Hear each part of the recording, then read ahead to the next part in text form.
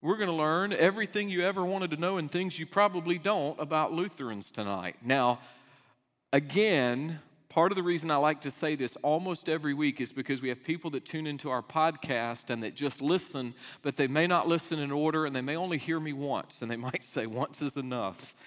But I'm painting with a mighty big brush. And so some of the things I say about our Lutheran friends won't apply to all Lutherans, won't apply to all Lutheran churches. In fact, Lutheranism in America right now may have some of the largest gaps between adherents. You've got Lutherans that are far, far, far left today, theologically. I'm going to show you that with an article that came out just 2 days ago. You've got Lutherans that are actually far, far right and that we would find a lot of agreement with in our fundamental beliefs. And so I want to try to be gracious, but I'm going to paint with a brush that I think is accurate of most who call themselves Lutheran. So we're going to talk about the Lutheran Church, of course, the founding of the Lutheran Church. Martin Luther, that's not a shocker, right? He nails his 95 Theses to the church door at Wittenberg. He's challenging Catholic teaching. Much of his challenge centered around indulgences. How can you sell forgiveness? How can you say if you'll give more to the church, then you'll be more forgiven, or Granny who's in purgatory will be more forgiven? How can you do that? Lutheran was a Catholic priest. He had no intention of saying, hey, come follow me and you'll be Lutherans. That was not his goal. He had no concept of creating this kind of movement that we call the Protestant Reformation, but it happened. And so when we go back to our timeline, we see how we have this branch, the Great Schism, right? After about 1,000 years into the birth of the church. And then we have the Lutheran Church being birthed, and we have 1517, October 31, that's kind of the date that we think of. Again, this statement, Protestant Reformation begins with Martin Luther. Kind of, sort of, but there are a lot of things swirling around because history is linear. There's a start. In the beginning, God created, and there'll be a consummation. So it's not just cyclical. It is linear. However, it's not this linear, right? There are multiple branches, and things intersect, and they cross. And so it's not exactly this clean.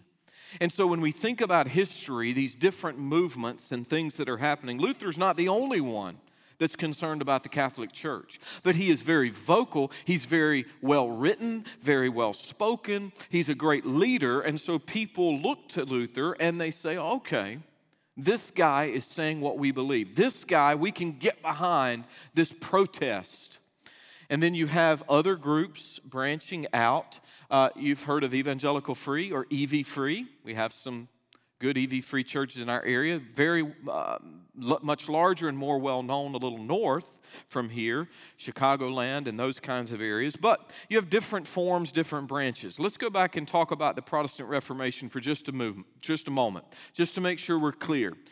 This movement originally was calling for the reform of the doctrines, preaching, and rites of the Catholic Church, and it's ignited. It's one of the main sparks through the work of Luther. It results in the secession of many churches from the Catholic Church. And that did happen fairly rapidly. Although most of these guys were saying, wait a minute, we don't want to leave. We want to be a part of the mother church. But the Roman Church at times reacted quite violently. Remember what I told you about Anabaptists? We'll get into that a few weeks down the road. But all of the church bodies profiled in this presentation now are Protestant, or they're most often considered Protestant. Some of them wouldn't like to be called Protestant, but they are. They're part of that tradition, except for those first two that we've spent time looking at. The Anglican Church, and we may get to it tonight. I'm ready to get to it if we have time. The Anglican Church really still aligns herself more closely with the Catholic Church. And either tonight or in 2 weeks, we'll get back to it. Next week, we have something very, very special. One of our guys on the team is being ordained. It's going to be a special service. We'll have guests in, special music. Matt Mercer. So the Mercer family will be front and center. We'll be celebrating his ordination. And by then, Frozen Junior will be over, so we'll have all this back. Actually, this will be back to normal by Sunday. So, and this Sunday we start a brand new journey, folks, with 1 John. And I am just finished the message. I'm super excited about this start. We have brand new service times. Anybody remember when they are? 9 o'clock, 10:30. Pretty easy. 9 o'clock, 10:30. If you come early, great. Get a good seat. We had a great crowd Sunday. It was the largest, other than Easter, the largest number of worshipers we've had since COVID began. So a great group, people making decisions. We got people to celebrate baptism this coming week. God is on the move. As Frank said, the Lord is doing some incredible things. I'm glad to be a part of it. So I hope that you'll be here Sunday, all right? So that's my commercial. Now, what we have here, so remember, 1517, Luther puts up his 95 Theses, these 95 points of contention with what's going on in the Roman Catholic Church. Now what we have is the Augsburg Confession. I'm going to jump forward and I'm going to come back. What is a confession? Confession is a document stating what a particular group believes. What are our tenets of faith? So for us at Grace, we have two primary documents, in addition to, of course, just saying we believe the Bible. The Baptist Faith and Message 2000 is an accurate synopsis, a representation of what we believe. And we just adopted the Nashville Statement 2017.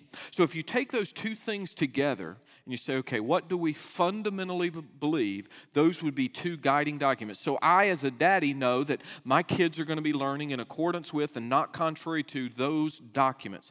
So when you've got a new group forming, you really need to clarify, okay, what is it that we believe? And so as we go back, there's this Augsburg Confession. It comes 13 years after what we normally consider the spark or the birth of the Protestant Reformation. But what is it? So I've got a copy of it in my hands. And basically, it is a series of articles, okay? A series of sections.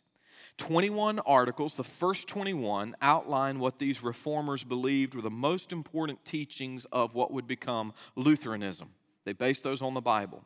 So articles like number 3 and number 4 delineate the doctrines of the deity of Christ and justification by faith alone, not works. So let me give you an example.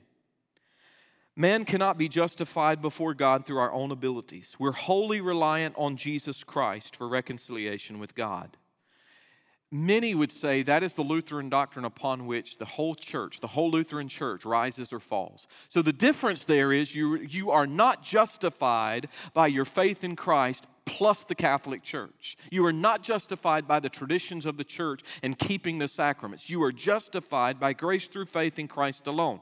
The just shall live by faith. Remember, it started in Habakkuk, but Luther picked up on it from Romans. Other things would be like Article 6. Lutherans believe that the good deeds of Christians are the fruits of faith and salvation, not a price paid for them. So you're beginning to see a shift from what we've been learning in the Catholic and Orthodox traditions, okay? And so this confession is very, very important. Now, what's interesting about it, though, is that the end of it, so you have these first 21 articles. This is what we believe. But it actually is 28 articles.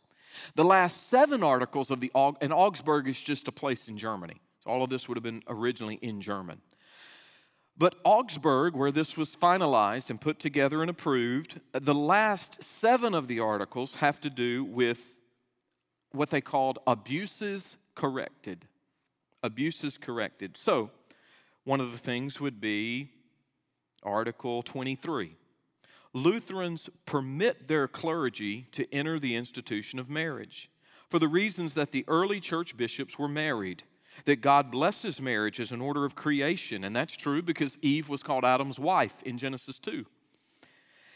And because marriage and procreation is the natural outlet for human sexual desire. That's a major break with the Catholic Church. And I praise God for that part of the Protestant Reformation. I'll just be honest with you. I would have rejected the call. I'm just going to be straight because of my sweetheart. Listen to this. This is super important. The very last article, Article 28. The only power given to priests or bishops is the power offered through Scripture to preach, teach, and administer the sacraments. Now, this is so important when you think about the Roman Catholic Church and the power she's exerted and the papal authority that has been exerted over governments through the years. Constantine, If you go all the way back into the 4th century AD and forward, the powers given to the clergy in issues of government or the military are granted and respected only through the civil means. They are not civil rulers of governments and the military by divine right. That is the exact opposite of what the Catholic Church took up. So if you, I kind of like this. I could get right up on y'all. This is great. So, I made them nervous. I'm going to back up. So, if you think about it, that says a lot. It says that this authority that you claim to have over the government, not true. We don't buy it. The clergy is now, if they're civilly connected, so if I'm a pastor, but I also do my civil duty and I vote and I get involved and maybe, I've worked with governmental stuff. I've been a parliamentarian before. When I was in North Carolina, I served as a parliamentarian. I happen to know Robert's Rules pretty good, so I was tapped to be a parliamentarian, and that was fun for politicians that got out of line, and you got to say as the parliamentarian, I'm sorry, you're out of order, sit down. That's always fun. And so they're not saying that's a problem, but they're saying you as clergy don't automatically by your office have a right to rule. That's not what the church is all about. And so this is a very important confession, the Augsburg Confession. It really sets things out for Lutherans and says this is who we are and how we're different from the Catholic Church. Okay, so how many are there? About, given on what source you use, about 80 million adherents worldwide. That's a lot of people that are Lutheran. And about 6 to 7 million in the USA. Now again, when you think about this number, there is an absolutely enormous scale. Absolutely enormous. The Gulf, we are much closer to conservative Lutherans of, say, the Missouri Synod. I'll explain in a little bit. We're much closer to conservative Lutherans than we would be liberal Baptists in our core beliefs. We're just much closer in line. And the two types of Lutherans you could find on either end of the scale literally could not be further apart. I'll explain that a little bit more with the article that just has come out. But you have Lutherans coupled in synods or groups of churches. Sometimes that's sort of regional. A lot of times, though, it may have been regional, i.e. the Missouri Synod at one time, but now it's much more widespread. So what are the fundamental beliefs of these 80 million people and the 6 to 7 million in the United States? And again, to give you some perspective, when I say Lutheran 6 to 7 million in the U.S., Southern Baptist alone, just our denomination, not all Baptists, but just Southern Baptist is somewhere in the neighborhood of about 15 million, supposedly, in the United States. So, yes, it's a large group, but when you compare it to some of these others we're going to look at, it's not nearly the largest in our country. It is a large group, though, worldwide. So let's look at this. Scripture alone is the authoritative witness to the gospel. When you study Lutheran theology, though, they'll often say things like this, but some parts are more directly or fully authoritative. That's where we get into some wiggle room. This group may say, well, all of it's more authoritative. And some may say, well, we don't really go by that anymore. That's dated. That's where we'll see this come out in a few moments. But notice this, for the first time, the standard Protestant canon, 39 Old Testament books, 27 New Testament books are accepted. That's exactly what you have in your hands tonight. Conservatives within the Lutheran Church view Scripture as inerrant. I would agree with that, meaning just without error. It's used by evangelicals with reference to the complete trustworthiness of the Bible in all matters to which it speaks. So whatever the Bible says, that's truth. Now, let's talk about this word for one moment, because I want to make sure we define our terms as we go. This word has become really stretched and sort of stretched beyond what it really means. Let's talk about what an evangelical actually is. Because for some reason, that word's taken almost a negative connotation. Well, if you align this way, you must be one of those evangelicals. Well, let's stop for just a minute and look at it. What word do you see right in the middle of the word evangelical? Take off the first couple letters, take off the last. What word's tucked in the middle very nicely? Good. Angel. Look at this. Angel. Angel in Greek, angelos, means messenger. Very simple, messenger. That's what angel literally translates. You add a special ending to it and you change it from messenger to message. I'll put this ending on it. In the Greek, you have a word that's actually EU, and it means good. I'm obviously not writing the Greek letters, but when we anglicize it, when we put it in English, EU means good. Could mean great, just means thumbs up, good. So that becomes EV, and we add that back. And what we have actually is sharing the good news, the good message. That's what it means.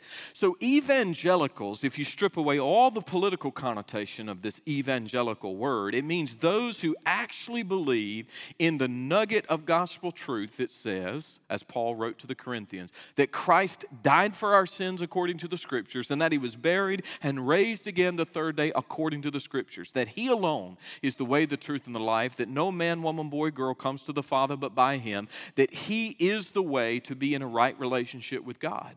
Evangelism, evangelicals say this is the core message. There may be other things we're going to talk about. There may be social justice things. There may be, helping people be warm and filled. But our primary tenet, and there's a word for this in English, is the gospel. Gospel means good news. Okay? So, this would be an evangelical group for the most part. But now we got to see where are we going to begin differing. Well, let's see where we're alike. Yes or no? Their view of God is one creator and Lord of all, existing eternally as the Trinity, Father, Son, Holy Spirit. Do you agree, disagree? Absolutely, that's true. And this is one of the representations of Trinity. So we have Father, Son, Holy Spirit. So we're not modalists. We say all of them are God. Father's God, Son is God, Holy Spirit is God. But the Father's not the Holy Spirit, who's not the Son, who's not the Father. So for instance, our H2O illustration always breaks down. Because hip, cool pastors want to say, now if we freeze it, it's still H2O. And if we have it in liquid form, it's still H2O. And if we boil it, it's steam, but it's still H2O. Problem, you can't have ice, water, and steam all at the same place at the same time with the same H2O. That's where it breaks down. Oh, Mike, you know what I'm talking about. It's modalism. It's heresy. T.D. Jakes is a well-known modalist. Stephen Furtick is a well-known modalist. This is not biblical truth, and this is not what Lutherans say. It is not what Baptists historically have said. God is God the Father, and God the Son, and God the Holy Spirit. And it's not just the way I relate to Him. It is God being three in one. I've actually done a series of teaching on that, so I'll not rehash it all. But Lutherans are Trinitarians in the same way that Baptists are Trinitarians. And even though you've got some very popular preachers out there and very well-known preachers, they have confused some of this. And they teach illustrations that break down if you press them. I'm not saying the H2O illustration is not helpful in some ways, but I think those things can do more harm than good. There's really only one good mathematical illustration, and it would be this one. And it's not 1 + 1 + 1, but 1 × 1 × 1 is 1. The essence of all persons are the same. It's God, God, God. But this is not this, nor that. So, Trinitarian, yes. Lutherans have that. We're in agreement. Now let's go through these quickly. Is Jesus the eternal Son incarnate? Oh, yes, He is. Is He fully God and fully man? Yes, He is. Is He conceived and born of the Virgin Mary? Yeah, remember, not only is Jesus virginally conceived, He's virginally born. Meaning that Joseph did not know his wife. There's no chance that Joseph came into the picture and actually Mary was pregnant by him.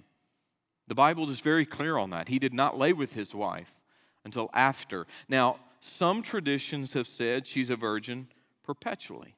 You don't see that here. He died on the cross for our sins, rose bodily from the grave, ascended into heaven, will come again in glory to judge us all. We're all together there. All of those fundamental tenets. Now, this is where we're going to have to look very carefully.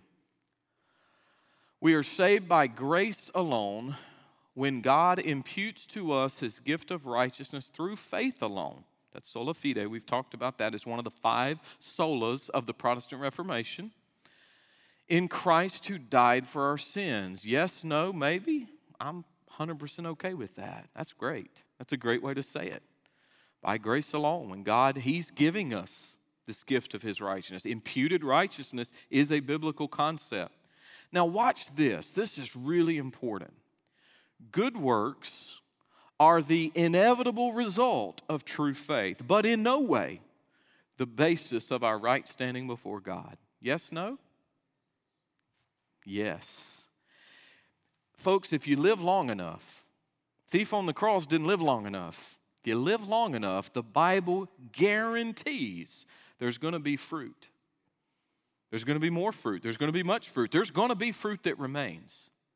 What we've done is we've created this false gospel of easy believism that says just believe, just confess Christ, just tell somebody, get baptized, and then whatever you do is up to you. Not a healthy doctrine. The Bible says if you're transformed, metamorphosized by Christ, there is something inevitable that happens. It's a new person, a new creature. In fact, even when Jesus tells the parable of the soils, He says, look, they all kind of look alike in the beginning, but what happens? This one fades away, and that one gets choked out, and the birds snatch that one. But of that one, that good soil, what happens? It produces some 30 or 60 or 100-fold. So I absolutely agree with this word because I agree that faith works. And I think Lutherans have gotten that absolutely right. But let's keep going because surely we differ about something. All right, after death, this is where it gets a little weird. The souls of believers upon dying go immediately to be with Christ. No, this is not where it gets weird. It's the next slide. I'm ahead of myself. The souls of believers upon dying go immediately to be with Christ, and at Christ's return, their bodies are raised to immortal, eternal life. Yes, no, maybe? Yeah, actually, this is a really good way of saying it. The immaterial me goes to be with the Lord. I'm absent from my body. I'm present with the Lord. But when Christ actually returns, and I would prefer to use the word rapture, because rapture and return are different. In rapture, the Lord is in the air. We go up to meet Him. In return, He comes to the earth. We come down to rule and reign with Him. Because I believe in 1,000-year reign. I believe in actual millennium.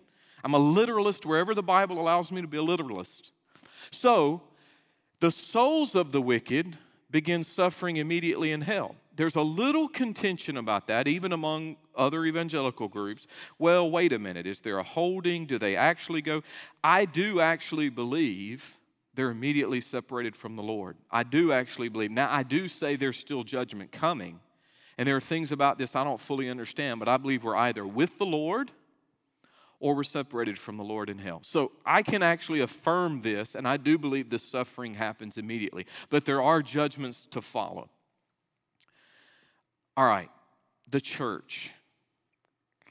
This is where it gets, the wording here gets a little interesting. The church is the congregation of believers, though mixed with the lost. So I guess the reference there would be kind of wheat and tares, in which the gospel is taught and the sacraments, this is where we're going to start differing, rightly administered. I'll explain that in a moment when I get to the sacrament screen.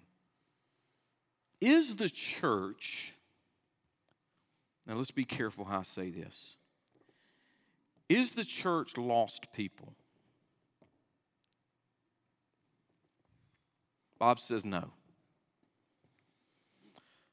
Is the church roll potentially got some lost people? Okay, and this is where we got to differentiate. The church roll and God's roll are not the same roll. When I pastored my first church of 11 years and had a cemetery, this was a hot button topic. People never wanted to be removed from our church roll because if they were, they lost their free cemetery plot. And I know this is going to shock you that some Baptists don't act nice all the time. But the equation for some over those years was that if you take my name off your roll, you've taken my name off his roll. We had to help people understand, wait a minute. This roll and God's roll aren't the same roll. You can be on one without the other. And the reality is, while I agree with Billy Graham's assessment from over a half a century ago that the church may have a lot of lost folks on her roll, I don't agree that that's the real church. I believe the real church is saved folks, really saved folks. Other people are watching. Other people may be on the roll, but I would not call them the church. Y'all follow what I'm saying? It's a differentiation. I think it's the same one you're making, Bob. The real church is real believers through all the ages. Men, women, boys, and girls that love Jesus. And whether they're on the grace roll or not, whether they're on another church roll or not, that's a secondary or tertiary matter. It's not the primary matter, okay? But we're responsible for our church, who the real believers. And we want to make sure that there's no unregenerate church membership. We absolutely want to ensure that everybody on the grace roll really knows Jesus. So we want to make sure they're counseled well. They go through a class of confirmation, not confirmation like the Catholic confirmation, but to know that they know that they know that Jesus is their Lord and their Savior. And all believers are priests. Now this is radically different from the Catholic and Orthodox tradition. All believers are priests in that they have direct access to God. Yes or no? Absolutely yes, man. This is why I'm Baptist and I love congregational governance. I love the polity of a Baptist church because it says pastors are called to have vision and lead, but it's the whole congregation that speaks into things. The whole congregation that knows Jesus. All the true church that knows the Lord speaks in. All right, that's good. Now, all ministers are pastors, but some serve as bishops. This is where we get to differ. So the problem when we begin to play with words, elder, pastor, bishop, shepherd, overseer, and when apostle, when we begin to separate words, then we play semantic games. The reality is very, very simple in the Bible. Matt and I were just going over this. Actually, Cindy and I and Matt and Angie were just going over 1 Timothy 3. He who desires the position of bishop desires a good work. That's how it's translated in the New King James. But elsewhere in the Bible, that very same word is translated pastor. Pastor, bishop, elder, overseer, shepherd, or under shepherd, all of them are translated in different ways. So presbyteros, episkopos, and poimen, the three Greek words used biblically, they're talking about the same person. And yet in some of our more liturgical churches, you get these separations that I just can't find biblically. I can't see them. I don't see them. So this is a statement that I'm going to disagree with. Because a bishop implies somebody over a group of pastors. And I just don't see that biblically. There's also a strange thing within Lutheranism that I've struggled with called apostolic succession. Historically, they've rejected it, although sometimes you'll find that certain Lutheran groups still kind of toy with this. Apostolic succession is this doctrine that there's this unbroken line of succession from the apostles of Jesus to their bishops today. Again, historically, most Lutherans have rejected. Some have said, no, we still have apostolic succession, but only bishops in proper succession may ordain priests authorized to perform the sacraments. What's the big deal? Why do they say you have to do this a certain way? Or what's up with the sacraments? Well, we're gonna talk about that. Let's look at what they say about that. Agree or disagree with the first line on that slide? Okay, baptism is necessary for salvation. Yes or no? No. That's called baptismal regeneration. It means if I'm not baptized, I'm not saved. Do we have biblical precedent that says that's not true? Yeah, the thief on the cross is the quintessential example. But there are many other examples that actually show that belief in baptism can be two different things. In fact, John was doing a different type of baptism than Jesus, okay? The pre-cross, pre-resurrection baptism, pre-Pentecost baptism is different. Jews had been baptizing for years. You can go to the caves of Qumran. If you go with us to the Holy Land, we'll go to Qumran. You'll see the baptismal font. I've told you, when they wrote the name Yahweh, they wouldn't write it, but they would write Adonai. When they wrote it, every single time they wrote the name of the Lord, they laid the pen down, they changed, they got into a robe, they went down one side, up the other. Honey, you remember that? They baptized themselves every single time, and that's different than our Christian baptism. But nowhere can we find evidence that if a person is not baptized, they're not saved. But in the Lutheran tradition, baptism or regeneration is very, very important. In the act of baptism, grace is given, whether you're an infant or an adult. Again, the problem with that is that would appear to me to conflict with what we said earlier when it's not by works. That would appear to me that it is putting a work into the line of my salvation, right? This one's really interesting because we don't want to do transubstantiation, because remember, Luther's taking a break from the Catholic Church, taking a turn. So rather than transubstantiation, they actually use a different term, consubstantiation. What's the difference? Trans, like if you said transatlantic, means across, a transfer. Think about transfer. So to the Catholic, the bread becomes the body. It still looks like bread, but it literally becomes the body. The wine becomes the blood, okay? Even though you could do a chemical analysis on it, it would be the same. They still say, no, this becomes that, this becomes that. A Lutheran says, no, it's not trans, it's con. Con is the prefix for with. So what that means is the bread is still bread, but now it's with the body. The body and the bread are there together. That's why it doesn't look or taste different. The wine is with the blood. So it's more of a with, not a transformation. So you have a different understanding, but it still means that they take this, it's not where we would say, it's not just a representation. It's much more than just a representation. It truly becomes the body and blood, but simultaneously it remains the bread and the wine. So the elements are merged. They're with one another, consubstantiation, with substance.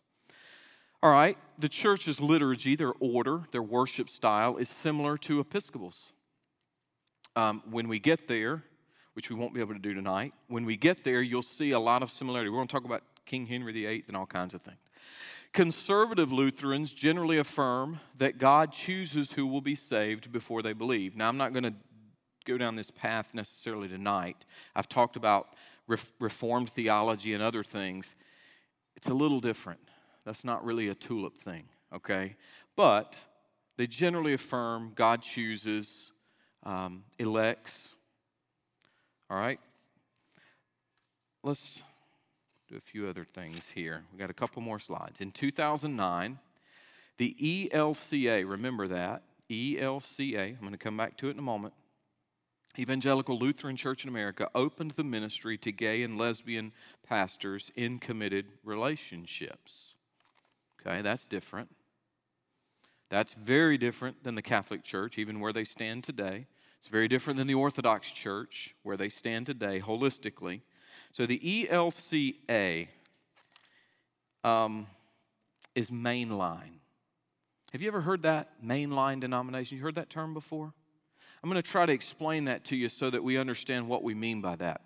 The Lutheran Church Missouri Synod is the most doctrinally conservative group. A friend of mine is actually a pastor, a priest in that particular line.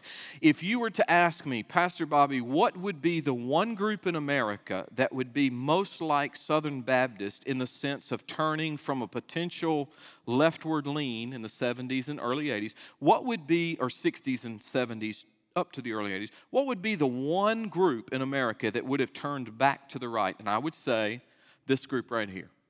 That one right there. The Lutheran Church Missouri Synod is really the only other large group. But listen to me, they're not mainline. I'll explain in a minute. They're not mainline. But the Lutheran Church Missouri Synod took a very clear turn, a swath back to the right. So not all Lutherans believe like what I'm going to tell you in a moment. In 1999, the ELCA approved full communion with the Episcopal Church. So now what you have is a holding of hands. So in other words, we recognize your people are just like our people, and you'll see how that works next time. Not next week, but the week after, you'll see how they hold hands. But what is this mainline thing? What does this mean? So the ELCA, They're the mainline group, and I'll explain. I want to read this to you, though, because you need to hear this. This is very interesting. It came out May the 11th. It was yesterday from the Christian Post. The LCA is the largest Lutheran group in the country. It's the Evangelical Lutheran Church in America, and it is the mainline group. Watch this. I'll show you this in definition in a moment. Mainline, the one that's been around the longest. For Presbyterians, that would be Presbyterian USA. For Methodists, that would be United Methodist. Okay? So they're the ones you would think of. Missouri Synod, not mainline. They come off. SBC is not a mainline denomination. It's not considered mainline. American Baptist would be considered mainline. In fact, I'll go ahead and tell you what they are. United Methodist Church, Evangelical Lutheran Church in America, Presbyterian Church USA, the Episcopal Church, the American Baptist Church, the United Churches of Christ, the Disciples of Christ. Those are your 7 primary mainliners. When you hear about the mainliners, mainlines in large part through the mid-20th century to the end took a very sharp turn left theologically and pragmatically. Most of them. The others would include that didn't do that. Quakers, Reformed Church in America, African Methodist Episcopal. They didn't take the same hardcore leftward bent, but they are still considered more mainline. So, the ELCA. So, evangelical, this is why you can't paint everybody with the same brush. They're called evangelicals. Church, Evangelical Lutheran Church of America, had this article 2 days ago. ELCA becomes first mainline denomination in U.S. to elect transgender bishop. A regional body of the Evangelical Lutheran Church in America has elected the first openly transgender bishop in the liberal mainline, now you're understanding the words, liberal mainline Protestant denomination's history. This is the primary line of Lutherans in America. The Reverend Megan Rohrer, who uses pronouns, he, she, asked to be called they and them. So when you refer to this bishop, who's over about 200 Lutheran churches now, she's been voted in over about 200 Lutheran churches, you refer to this individual as they, them. I don't know how that works in practice, but they were elected Saturday to head, this is going to be the shocker, the California-based ELCA, Sierra Pacific Synod. It's funny that every single week Cindy and I are welcoming Californians to grace. It's very interesting here lately. She won on the 5th ballot during the online Synod Assembly, receiving 209 votes, defeating Reverend Jeff Johnson of Berkeley, California. She won by 2 votes. And there are a lot of people within the ELCA both celebrating that and some that are decrying that, as you can imagine. The vote was 209 to 207. So there's a lot of contention in that. That being said, the ELCA is the main Lutheran group. It has become extremely liberal in the United States. But it does not represent all Lutherans because mainliners are a Protestant denomination generally originating before 1900, though maybe they've merged and congealed a little bit more recently, from which theologically conservative congregations have separated. Methodists are going, thank you to, I saw her earlier. Somebody told me about the thing that's happening in Atlanta with a large Methodist church. Yes. Thank you for sharing that with me. It's a fascinating story. Methodists are going through this right now. The United Methodist Church is dealing with this. Presbyterians have dealt with this. Maybe you've heard of Reformed Presbyterians that are quite radically different than Presbyterian USA. So you have the mainline ELCA. When you branch off of the main line and you typically take a right turn, I don't know to you guys what that would look like, but when you typically go more conservative biblically, you're not considered mainline anymore, which is where we fall in as Southern Baptist versus American Baptist. So that's the way I want you to understand that. So when you hear, well, the mainline churches, you might think, oh, that means all Baptists, or that means all Lutherans, or that means all Methodists. Please don't do that, because it would be very, very, very different. There would be some Baptists, for instance, that would be extremely offended to have me in their same line. There would be some Baptists that I would be deeply offensive to for a couple of reasons. This is not a King James Bible. It's a New King James Bible. I read Greek and Hebrew. That would be a no-no. I went to seminary. That would be a no-no. You don't do that. I've been told by some within Baptist circles that if you go and get education, you're no longer trusting the Holy Spirit. I've been told if you prepare your sermons and you work ahead before you get in the pulpit, you're not really preaching. I've been told you're not using the authoritative Bible. I've been told a lot of interesting things. Most of the time in writing, because people are too afraid to come and say it to your face. But I've been told some very interesting things over the years. Thankfully not here. But you got to remember, my first 11 years, I pastored way up in the Appalachian area. I mean, there were definitely some serpents being handled up in those parts. I'm just going to be straight with y'all. And so I've even been told by children who have been indoctrinated with this. You're not really a Baptist. You're not really a preacher. And I'll say, well, until you can learn to read Greek and Hebrew in the languages God chose to write the Bible, don't talk to me, you little snot. In love. So my point is, I say all of that. And quite frankly, some of you ladies here tonight, not to be ugly, but if you got breeches on instead of a dress, you wouldn't be considered a good Baptist either. And if you put a little war paint on tonight, thank you very much, you would be considered a heathen. So my point in all of that is simply to say that just because there's a label doesn't mean it's indicative of us all. And if I'm accused of anything in life or ministry, I want to be said, well, that guy just can't seem to do anything but stick with the Bible. I'd rather just go back to what God says about it, whether it's men and women issues, gender-related, whether it's sexuality. It's the reason we've just added the Nashville Statement, because we are in a culture, in fact, this is the way I'm going to start the sermon Sunday. We are in a culture that has everything flipped upside down. What was wrong is now right. What was right is now wrong. And we're living in a culture war. But the good news is, as Pastor Frank rightly set the stage tonight, God is in control. I'm not sweating the small stuff. I'm on the winning team at the end. And that team's not labeled Baptist, it's labeled Christian. It's labeled those who believe in the Bible. So we don't have to worry about these things. And there are some wonderful, fine, godly Lutheran folks. Wonderful people that love Jesus and are saved to the bone. So I never want to paint everybody within a group with the same brush. It wouldn't be fair to them. It wouldn't be fair to us. Just like being told, you don't really preach the Bible.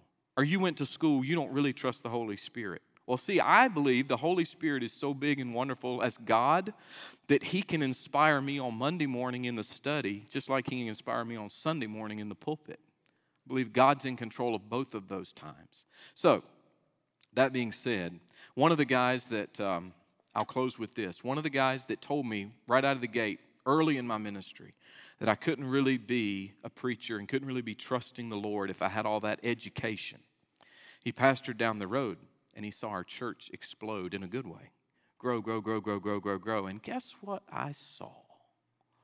What was it, hon? About 7 years after starting in the ministry there, I go to my PhD graduation, and I'm all robed up, and I walk down the road, and all of a sudden, there's that pastor in a robe. I wish he'd be watching this. He's in a robe. He's just gotten like a Master of Arts, which is a fine thing. He went to Southeastern Seminary. He was hardcore fundamentalist, King James only, independent Baptist, bless God. And he was in a robe, and he grabbed me by the arm because I looked at him like, you're the guy that said education's bad and of the devil. And he said, please don't tell my people I'm here. He realized that when he stood in the pulpit, he wasn't really adequately prepared to expound the Word of God.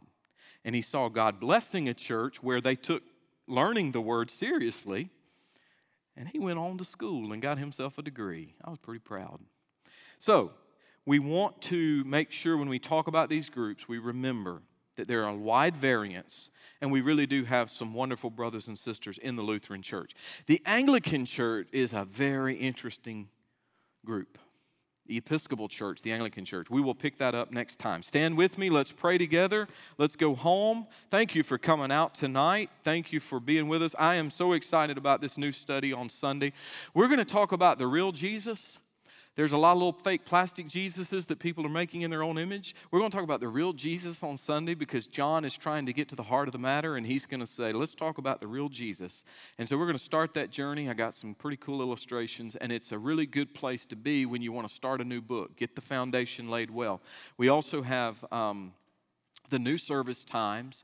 We also have some special things going on. We have a big march down, okay? A big march. Now, this is no reason to stay home. You get that Freedom for the Future card, everybody can at least commit to pray. And a lot of us can commit to do more. We're going to have march down at the end of each service, and I hope that you'll really at least prayerfully consider joining us on that journey, okay? Let's go to the Lord. Heavenly Father, thank you for tonight. I'm overwhelmed at what you're doing in your church. In the midst of a culture war and a chaos like I don't guess any of us have ever seen.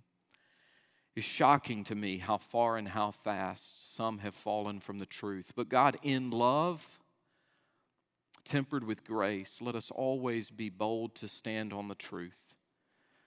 Let us be ever growing and learning. Let us realize that there are a lot of folks out there that might have a different label, but they believe a lot of the core tenets that we believe.